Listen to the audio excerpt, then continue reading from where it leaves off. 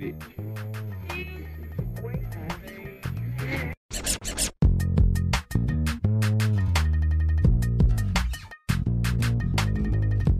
I gotta be honest. I thought getting back on doing this thing was like riding a bike, like you'd never forget. I forgot so much getting ready for this reinvention, reinvigoration, everything. So many words for it. Bottom line is this. My name is Zunqua Sonye. I'm back in my bag again. It's been way too long. It's nice to be back. Thanks for joining us on this journey, whether you actually pressed play on the very first episode, was it 7 years ago? If I'm doing my math right, 6 years ago. I'm not the greatest with numbers, and I refuse to pull out a calendar because time. But it's been a while. It is so good to be back. And this season 3, a couple years after I thought I would be bringing it back the last time, is going to be the best of season 1 and the best of season 2 together. It's been a pretty crazy journey. I did not think that when I was going to bring this show back that I was actually going to be on air somewhere. In a sense, putting this thing together was supposed to get me there. How it was supposed to do it, I have no idea. But nevertheless, to even be in that position is something I am ridiculously grateful for. So why am I doing this again? Well, to be honest with you, it's not because I'm bored, because it's something else. But it's because it's finally an opportunity to get out of my shell just a little bit more. It's probably a weird thing to hear from someone who gets to talk and tell stories for a living. Still wild that I get to say that, by the way. But it is a way for me to sort of take the news voice out of it, take the presentation out of it, and just kind of let it all hang out, talk to some cool people, and do some really cool stuff. So, at least to kick off this season, we're going to bring it all together. So this is the very long preamble, unedited, by the way, because I'm not really good at doing separate takes or chopping and stuff like that, because I do all this from scratch. I do not have the time or the bandwidth to nitpick. I'm a nitpicker by nature. It's been that way since I was young. I don't think it's going to change much now. I'm just going to try to make sure there's not a lot of echo in it. Although I will admit, I had one take that I started of this, and then I'm like, absolutely not. So this, I promise you, is uncut, untouched, with the exception of trying to take some of the echo out of the room, because lots going on in life. So here's where we're at with this season. In season 1, I stuck to sports. Did a few culture things here and there. Had some very young thoughts. I was very youngish then. Season 2, I did full-blown interviews. Like that was the entire episode. I would pack up my gear, head somewhere, talk to somebody I really enjoyed, somebody I really do, and a lot of cool things managed to happen. So in this season 3, we're going to throw it all together. We're going to segment them. We're going to have a lot of different moving pieces. And it's because it's the first episode that I'm going to explain a good portion of it. Because after this episode, I'm going to just need you to catch up. But if you're listening to this, you have a clue. So, of course, you're going to catch up. So, like I said, 3 segments. Segment 1, you could pretty much hashtag all of these segment names, titles, I guess. I'm supposed to be on social media and tweet things and whatnot. It's not really my forte. I just gotta know how to do the basics. Anyone who's good at doing extra stuff, come holla at me.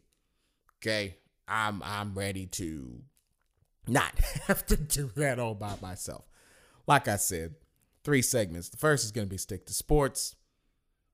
The second is going to be the crossover. The third is Just gonna be straight up bag talk. As you can imagine, segment number 1 is where indeed we talk sports. It could be X's and O's. It could not be X's and O's, but just ride with me for a little bit, okay? If sports is your thing, great. If it's not your thing, you're going to learn something. You'll get to impress people. So it's going to be all right. The second is going to be the crossover, where I talk to somebody who's proficient in one thing and ask them about something on the total other side of the spectrum. Because for those who don't know, I did a pretty bad job of hiding it. Maybe hiding it's not the right word. I'm still trying to figure out how to do all this. But I am also a musician. Get a chance to play, be out every now and again. It's a lot of fun. I'm glad to be surrounded by a lot of talented musicians, some of whom will make an appearance this upcoming season. But it's kind of hilarious that at a time that I tried to keep these things way, way, way, way, way apart, I'm now choosing to bring them together. Absolutely choosing to bring them together. And I wondered whether I was going to regret it. I wondered whether I was going to feel as if I was cheating one to emphasize the other. But the truth is, I lost so much time trying to keep one from the other that I might as well just bring them all back together anyway. Hence, what you have now.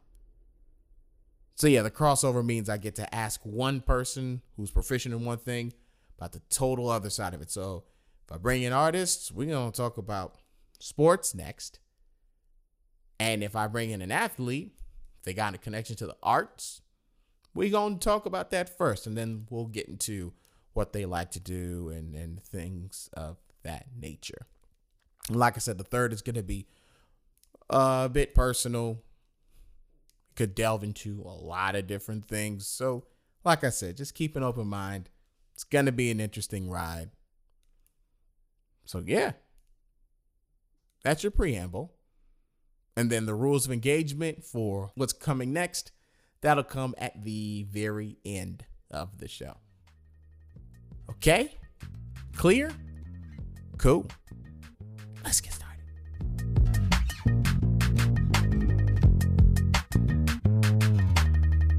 So it's June and we got meaningful basketball, folks. I'm so excited to watch an NBA Finals, have a bit of a rooting interest, and still not be mad if the other team wins.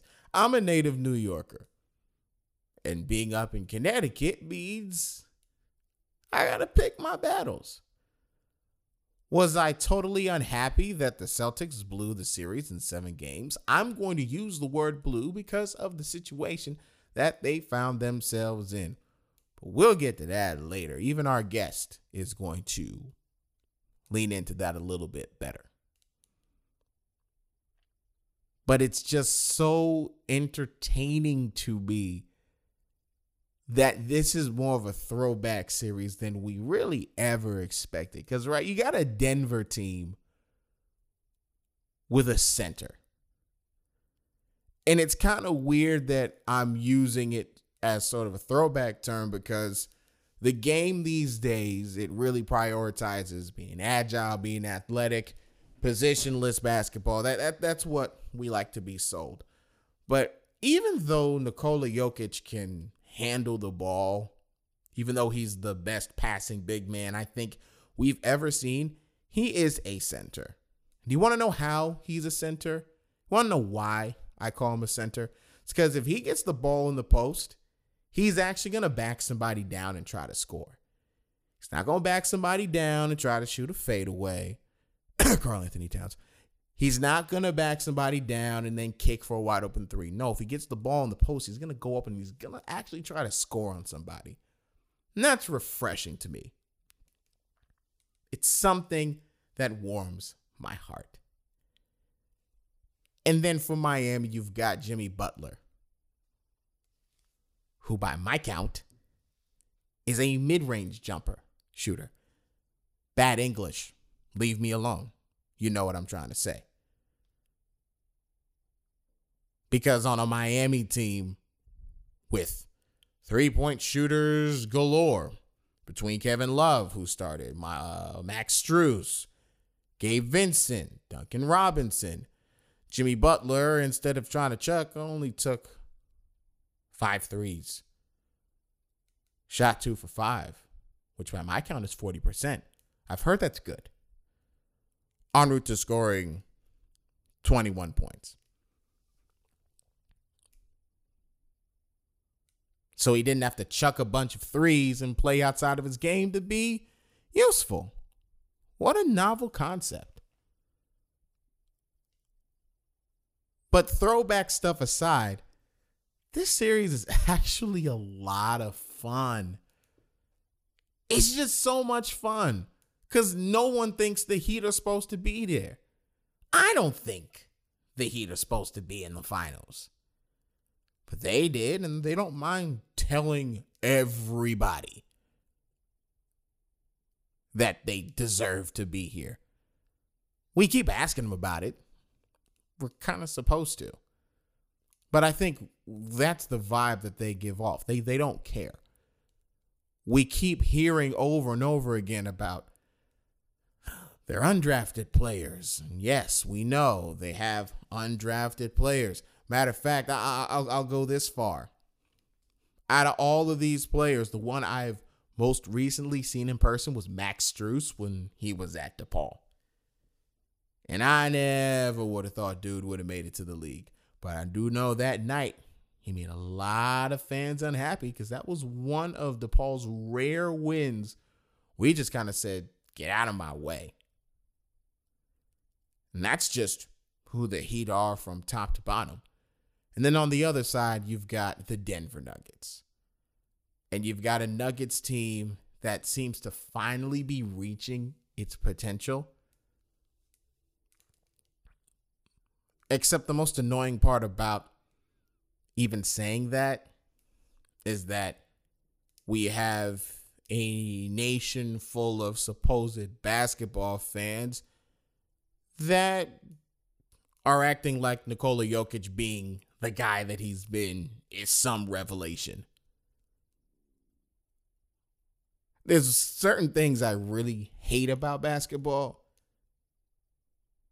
And one of them is that it just inspires the laziest takes. I find them super lazy. We talk about individuality with everyone's games. We talk about the things that they do well. We talk about the things that they don't. And it's almost as if that Nikola Jokic being 7 feet, 280, and not running 17s. Like, if you made Nikola Jokic try to run 17s like most high school teams do, he's a world-class athlete, but even I got questions about whether he could pull off running a 17 in a minute. I do have those questions. And yet people look at the numbers and go, oh, he's probably not that good. He's just stat padding. Just say you didn't watch him. And don't get me wrong. They're in the Mountain Time Zone. If it's not all the way west or all the way east, sometimes the teams in the middle get lost. It's okay. Just say you didn't watch him. But don't be lazy. He been doing this. And it's just fun to watch a lot of people who claim they know the game of basketball kind of eat their words. Like I said, fun.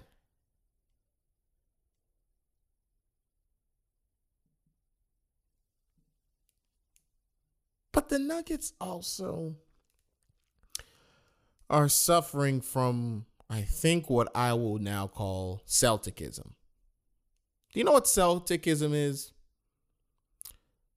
Celticism is what I freshly termed just now. I kind of wish I wrote that down. But it is what I term as what happens when you, at any phase of your life, are playing with your food. I would break down what that idiom means, but just know that playing with your food would get you yelled at the dinner table, would get you yelled at in an athletic setting, and might kind of get you fired at work.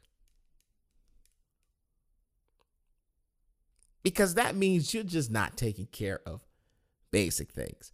And what plagued the Celtics more than anything, I won't call it overconfidence, because at a certain point, overconfidence, when it gets turned on its head, turns into fury. And fury means, oh, word, you caught me with my pants down? Okay, it's time to go get you now. And there's at least a sense of pride there. But Celticism just feels blasé. It's, oh, we're more talented. We'll be fine. Until you're not fine. And then it's, oh, I wonder what happened. You can say all the right things in the press conferences. You can say all the right things in interviews. You can say all the right things even to each other. Like, I remember reading an article where, I believe it was an assistant that doesn't speak up much in the locker room that said, don't let one bad week ruin your entire season. And that turned into a full-fledged story because a team with, let's face it, way more talent than the Miami Heat just got outplayed. And this is a team that had all of the weapons to be back in the same position they were last season and have a chance. But instead, they're at home, which the New Yorker in me is grateful for. And if you have any Knicks slander for me, you should press pause right now. I will not accept Knicks slander. Just so we're clear. But it's also nice to have a matchup where coaching stability also plays a role.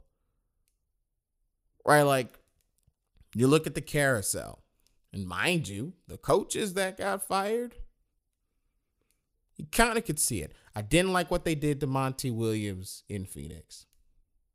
I think that's the case of an overactive owner just getting in and saying, oh, I'm going to steer the ship.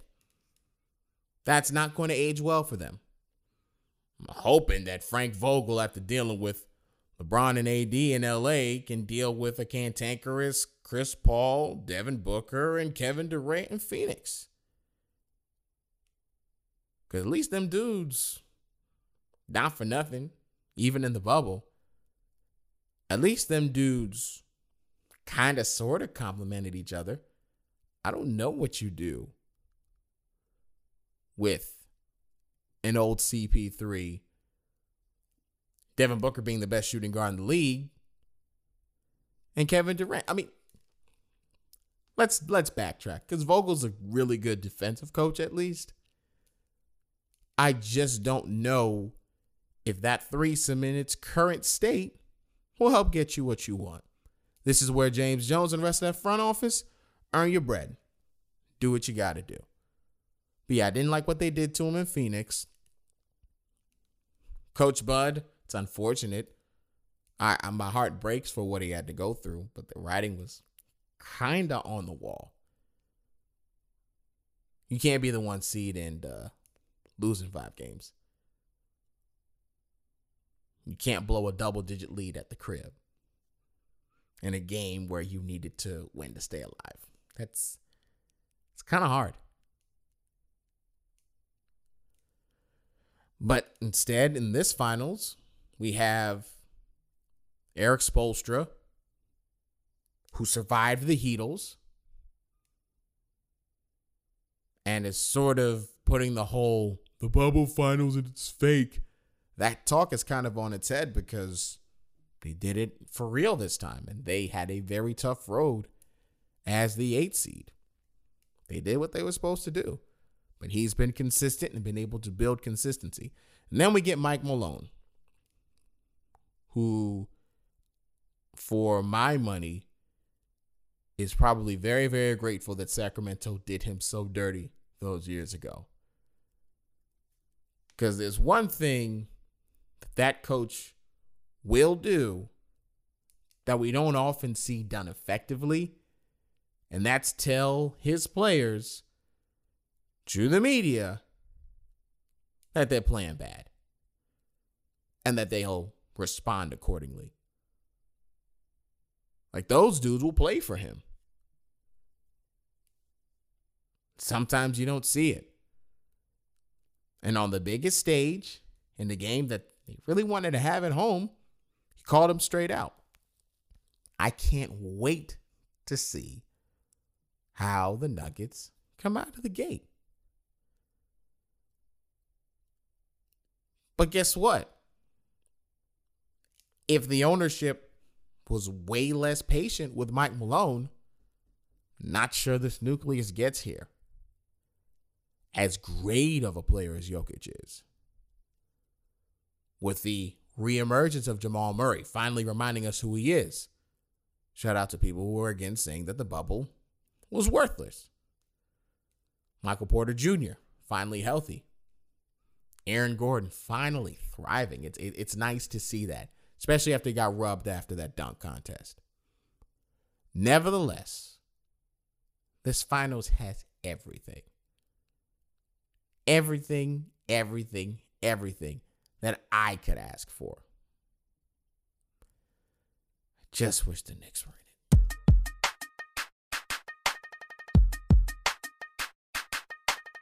All right, segment went over. It's time for the second part of this. We call it the crossover. It's the first episode. Like I told you, it's going to be a hodgepodge of different things. And I decided for episode number 1, I'm not going to be fair. See, I met this brother when we did Yale-Harvard grudge match. He's a Yale guy. I'm not going to bag on him for that. There's no reason to bag on him for that. But he is a 2-time state player of the year in basketball, correct? 1-time state player of the year, but 2-time state champion. See, there we go. Yeah. See, that's why I'm glad that we get it straightened out. Also, Yale alumnus playing overseas in Israel, Brandon Sherrod. Welcome to the podcast, brother. What's good? Thanks for having me. Really appreciate you letting me on. So the whole point of the crossover is to take somebody who is proficient in one area of life, and clearly you are a professional basketball player, but then talk about something totally different. And the reason why I say it's unfair is because I'm the one who found out, I think it was you who told me, you took a year off to sing a cappella? Yeah, a lot of people don't even, know what I'm talking about when I talk about the whiff and poofs of Yale. You gonna need to elaborate for us. Yeah, so basically I went to Yale for 3 years, played basketball, and then in between my junior spring and my senior fall, I ended up auditioning for this group called the Whiff and Poofs. It's the oldest, or it was the oldest all-male collegiate a cappella group in the country. I think it was founded in the early 1900s, and just a crazy history of big-time musicians, songwriters, and Yale alumnus that were a part of it. So I auditioned for the group. I got in. The audition took like 15 minutes. I auditioned on a Thursday, got a call on a Sunday, and then ended up getting in and embarked on a world tour where we went to 26 countries, and then also got to meet a lot of cool people, dignitaries, and went to some U.S. embassies abroad. But I also had to take a year off of school and basketball to do it because our tour schedule was so intense. So it was pretty dope. So then along those lines, why did you opt to lose a year of basketball to chase this? Yeah, I mean, when you go into collegiate sports, I feel like you lose a part of yourself. You don't really have time to do anything other than basketball or whatever your sport is. And I found myself really struggling to just have basketball as my main focus. I had a couple of groups that I auditioned for, a cappella groups in my freshman year. And then I realized as we started to have like rehearsals, then we had practices, then we had games, and we were traveling, and I had to make sure I was holding it down in the classroom. It was just too much. So I decided to, forego some of those musical projects to just focus on basketball. And I still kept my hands in some different things and met some people along the way. But that year was just really formative for me because I needed that rest. I needed a chance to pursue one of my dreams, which was to, be a full-time musician and a touring musician as well. And then it was a perfect situation where I was able to take that year off of school, so I didn't lose any eligibility. I was able to come back and play, and I got to travel the world, and I got to experience everything that Yale had to offer and live like an actual college student for a year too, because it's very intense when you're an athlete. So what year did you take off? Well, did you play? You played freshman and then took off sophomore? No, I played freshman, sophomore, junior, and then took off what would have been my senior year. Whoa! And then came back and finished up. Yeah. So my coach was, he was a little upset about it. You know, he was like, because I came in with a group of guys. You know, Javier Duran, Armani Cotton, Will Childs Klein, Matt Townsend. We had a big class of guys who came in originally with me, and we had really started to like take Yale basketball from being unknown in the Ivy League ranks to being known. And so when we got to the point where it was, you know, our senior year, we were primed to win a championship. And so when I went to my coach and told him, he actually found out from reading the Yale Daily News. You don't know. You let the media tell him first. I didn't know. I'm like, you know, I got into the group. I'm sitting there. I'm like, you know, coach, my coach, I don't need to tell my coach. I don't need to tell anybody. I think I told my best friend. Right. And maybe my girlfriend at the time that I was auditioning. So I was like, if I get in, I'll figure that out later. But if I don't get in, you know, whatever. Yeah. No one's got to know. So after I got in, I wake up the next day and there's an article in the Yale Daily News saying like athlete gets into the whiff and poofs of Yale, and I'm like, oh my god. They put it on the front. Yeah, page? I'm front.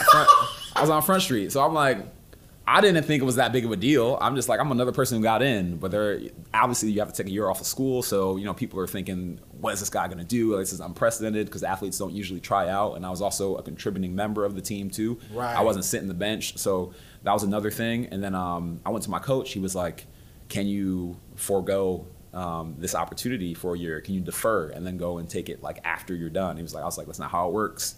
You know, like this is not how it's gonna go down. And what one thing that he told me when I was getting recruited to Yale was that Yale affords you with certain opportunities that are once in a lifetime and you can't find anywhere else.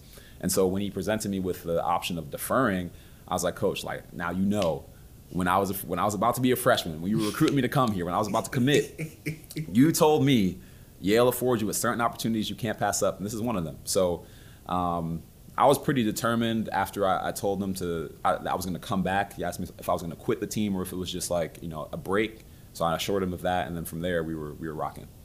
Mind you, you played on how many Ivy League championship teams again? That was just the one, but the year before, like that year I ended up taking off, they won a share of the Ivy League championship, and they lost to Harvard in like a play-in game to get into the yeah. It's not like now where they got the tournament. Like those dudes are living so nicely. Like it wasn't like that back in the day. You had to like win the league for real.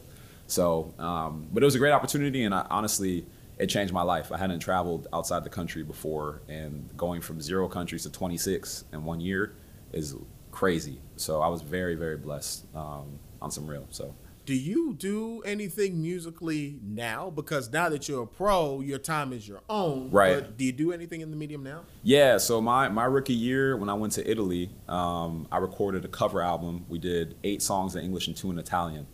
And we won an award. It was the Paolo Borsellino Prize for Social Engagement. And Paolo Borsellino was a journalist who was killed by the mafia when he spoke out against them. But through that award, we rose 10,000 euros, and 5,000 went to a school in a city that had been affected by an earthquake. The other 5,000 I brought back to America, and then bought my old high school like a new PA system and speakers and stuff like that. And then donated some basketballs to one of my friends, like basketball training companies as well. So the philanthropic efforts were there, and the musical piece was there too. Actually, one of the girls who sang background on it, her father was a piano player and he also sang, but she ended up winning X Factor Italy, and now is like famous. So shout out to Elisa if she listens to this, but it's just an incredible opportunity. So did that, and then I released a couple of singles when I was in Italy my 3rd year, and then have like produced and co-wrote on a bunch of projects with artists both like in Israel, Italy, and in America. So I'm keeping my hands in the pot. It's so interesting because when people talk about balance, right? I mean, and I think you can speak to this because sometimes when we look at athletes, right, if you're not living, breathing, sweating your sport 24/7, it's going to be as if, oh, you're not really committed to it. Like I feel like when people watch The Last Dance, right? And my favorite line in The Last Dance is when Michael Jordan goes, oh, well, you know, people say, well, he might not have been a good teammate. Oh, I might not have been a nice guy. Well, that's you because you never won anything. I'm like, yo! Yeah, Mike Wild for that. For real. I think the interesting thing is that, you know, people should never assume that athletes are monoliths. Like I say this all the time. At base, first and foremost, we're human. So like there's already differences that we have naturally based on where we were born, how we grew up, what we believe, etc. Then we're basketball players, and that's not who we are, it's what we do.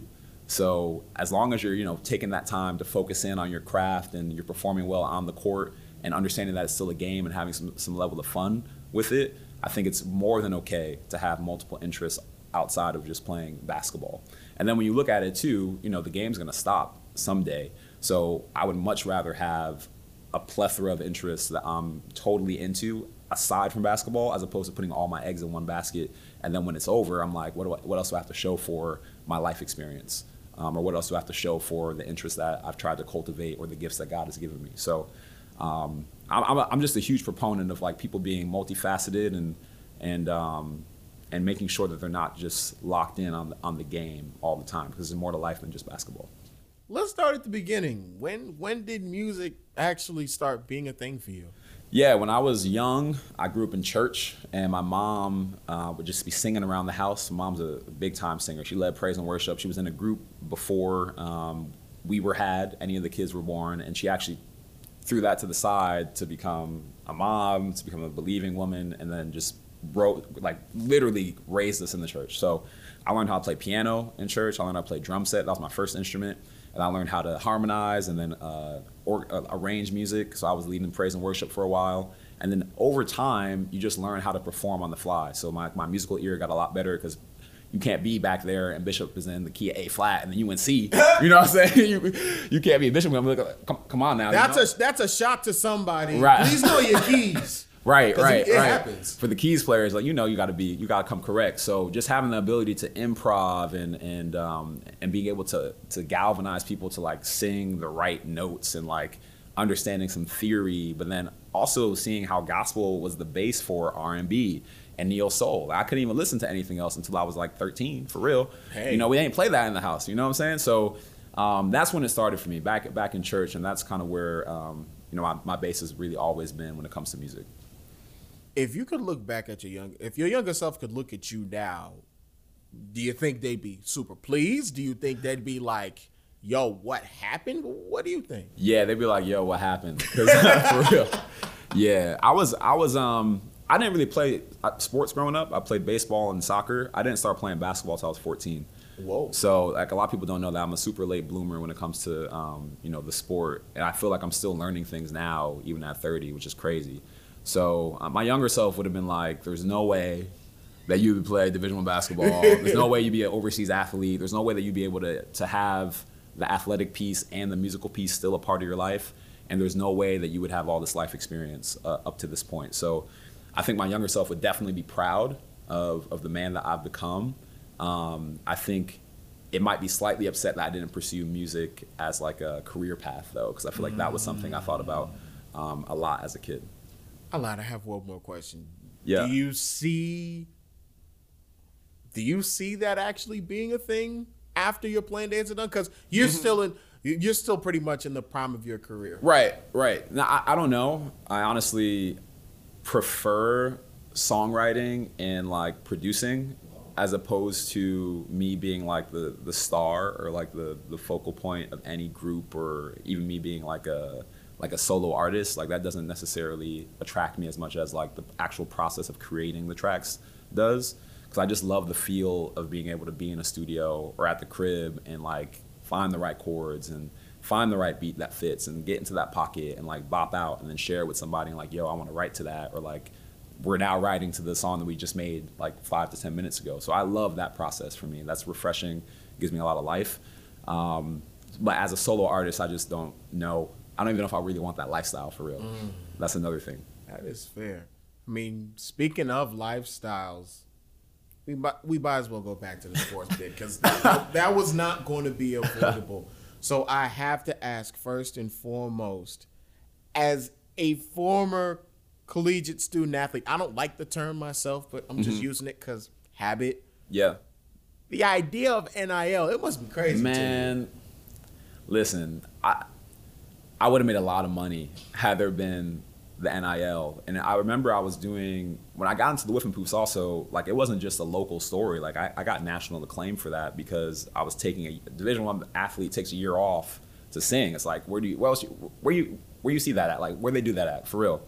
So I went on CBS, but I had invitations from Good Morning America.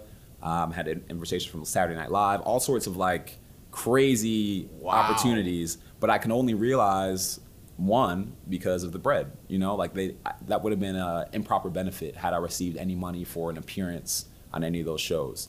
But like the marketability of an athlete, a singer who like takes a year off and then comes back, and then I found a lot of success my senior year. I could imagine that going very well, getting locked into local businesses, et cetera. So, kudos to these kids for making the money, but I'm sick. I want reparations for real. Like for real. Like, yeah, like no cap. I also think that there maybe should be something like, that would be years in the works, but some way to maybe compensate certain athletes that didn't get to cash out on opportunities that they had.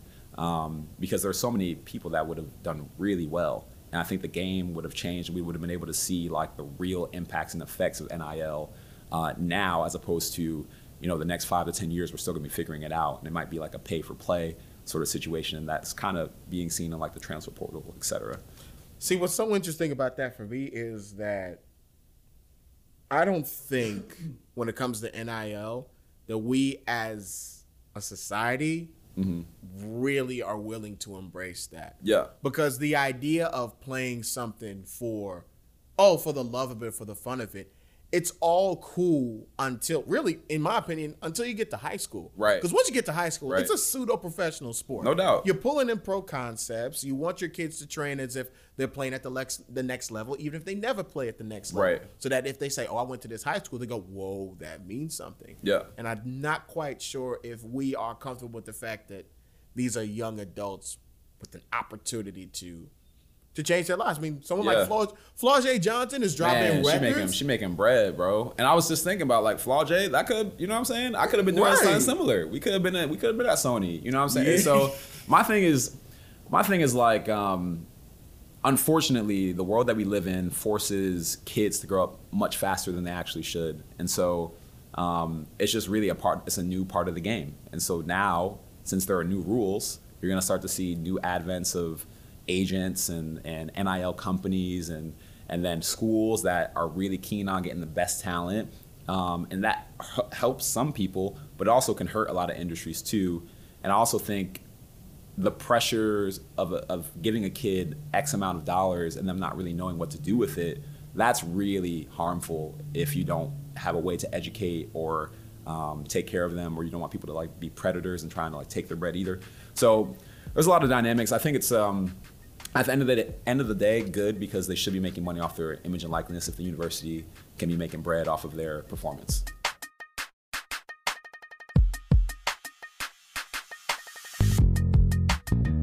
All right. Couple things. First and foremost, again, special thanks to Brandon Sherrod for joining us on the crossover. As you can probably surmise, we talked for way longer than that. And I was going to save this for the very end of the podcast, but like I said, it's the first one. Rules of engagement are important. So anytime we got a weekly episode, you'll get the first 15, 20 minutes of our conversation. Really cool stuff. Get a chance to learn some new things or rehear some things you might have known before. The full, unedited interview will be out on every Friday that there's an episode. So the podcast will drop Tuesday, and the crossover interview in full will drop Friday. So trust me, there's way more where that came from. Just so we're clear. All right, third segment time. And it is time for Bag Talk. And I said it, I think, on my social media posts that I was going to take a little bit of a risk. I'm going to take one here too, in a sense. And this actually go a lot more personal than I was initially intending to go, but here goes. So as far as religion, faith-based, whatever it is that you want to call it. I am a Christian, or at least I try really hard to do the right thing. It's the best way I can put it, because perfection on this side of eternity, that's just a losing game. Help me, Father. Anyway, there was pretty seismic news in the Christian world with the passing of Reverend Tim Keller. And first and foremost, my condolences and prayers with his family, his church congregation, and all who knew him. I was not somebody that even got a chance to meet him, but I did get a chance to hear him speak. And what I want to sort of end our time together talking about is impact. Now, how could a dude I'd only seen once, it happens, but how could a man I'd only seen once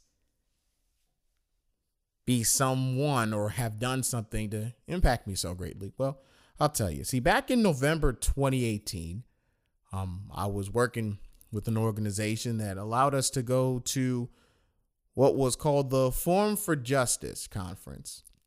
And that conference was based in New York City, and it was a real opportunity, from what I had read there, for there to be some sort of racial reckoning within the church.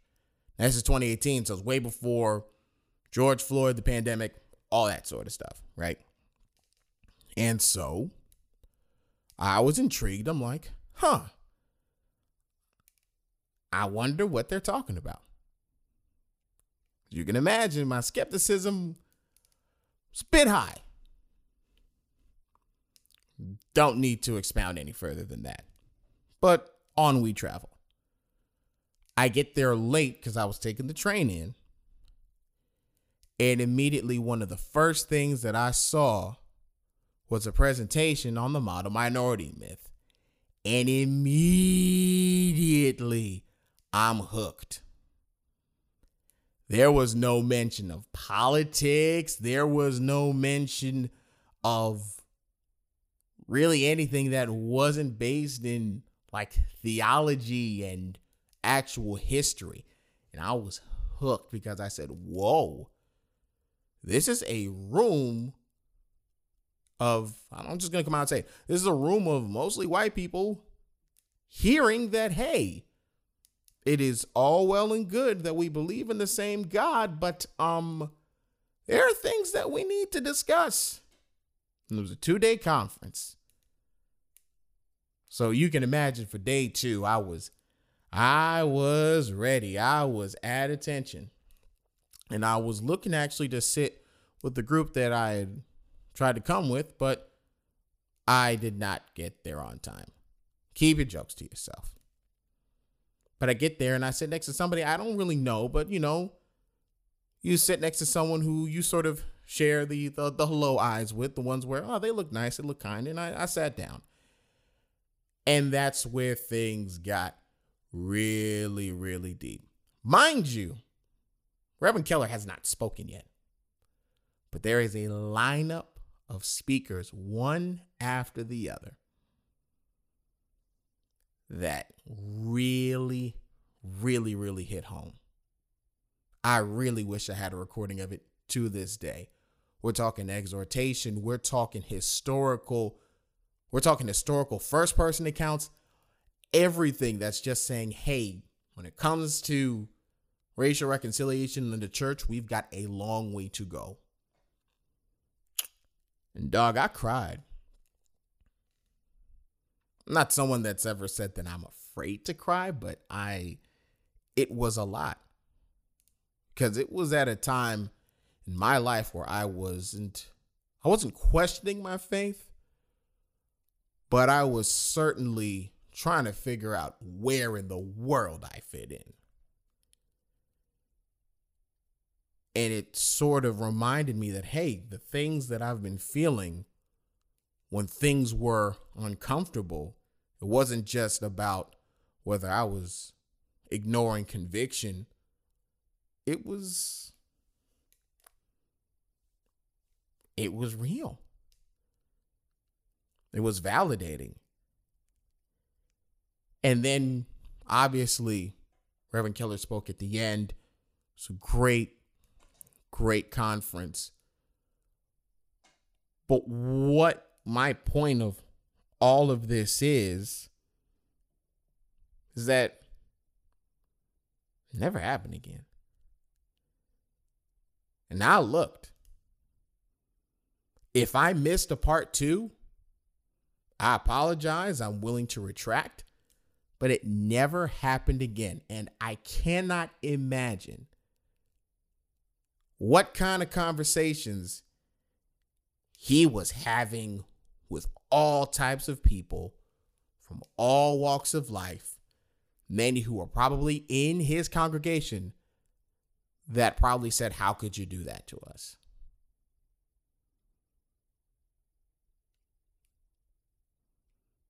What he did was hard.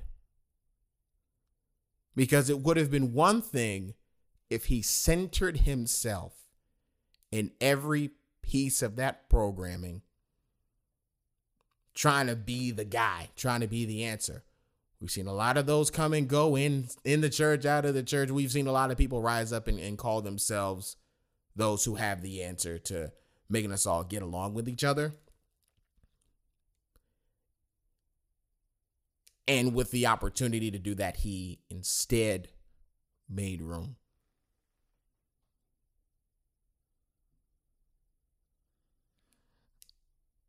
Doing hard things ain't easy. And I want to touch back on the flack that he probably got.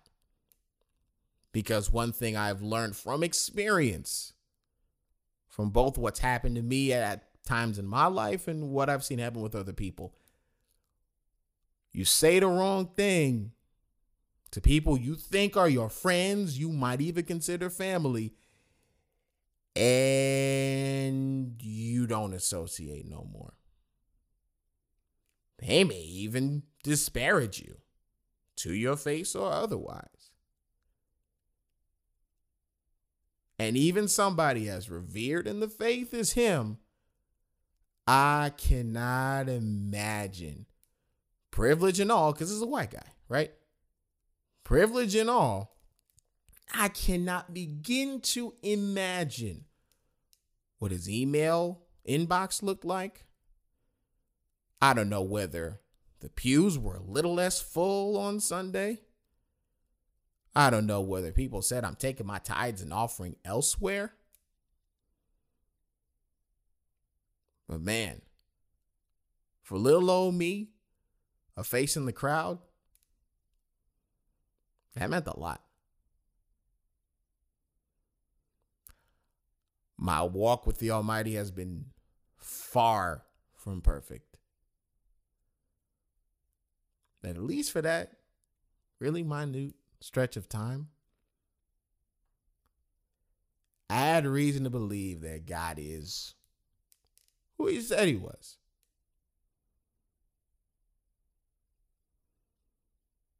And that, to me, made all the difference.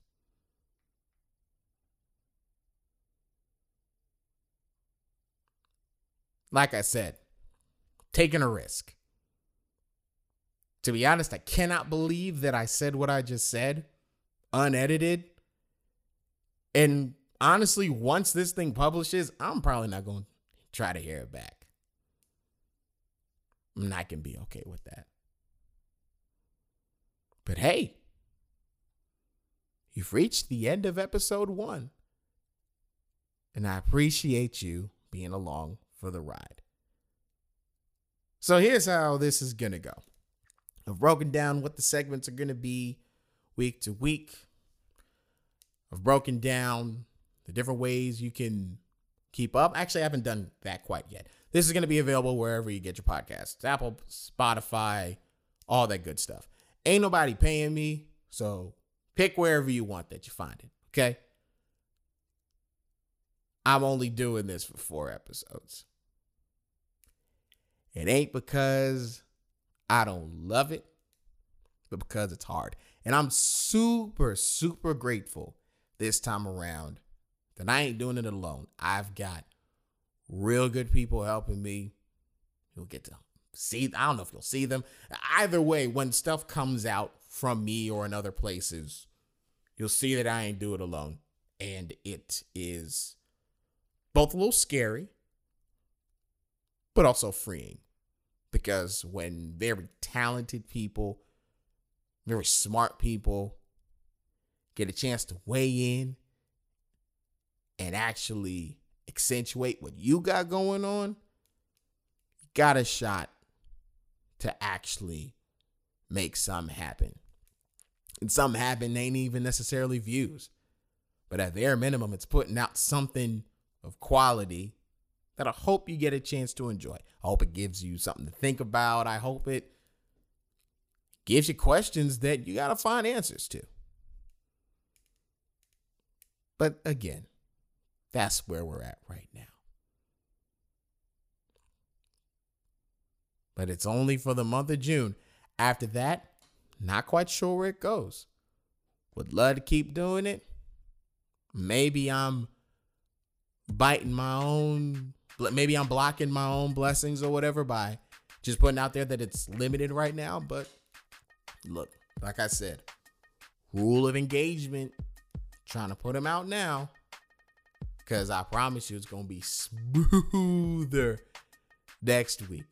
That is a promise. It's like riding a bike, right? A little wobbly, but I get the rhythm back a little bit. Talking is not just talking, I promise.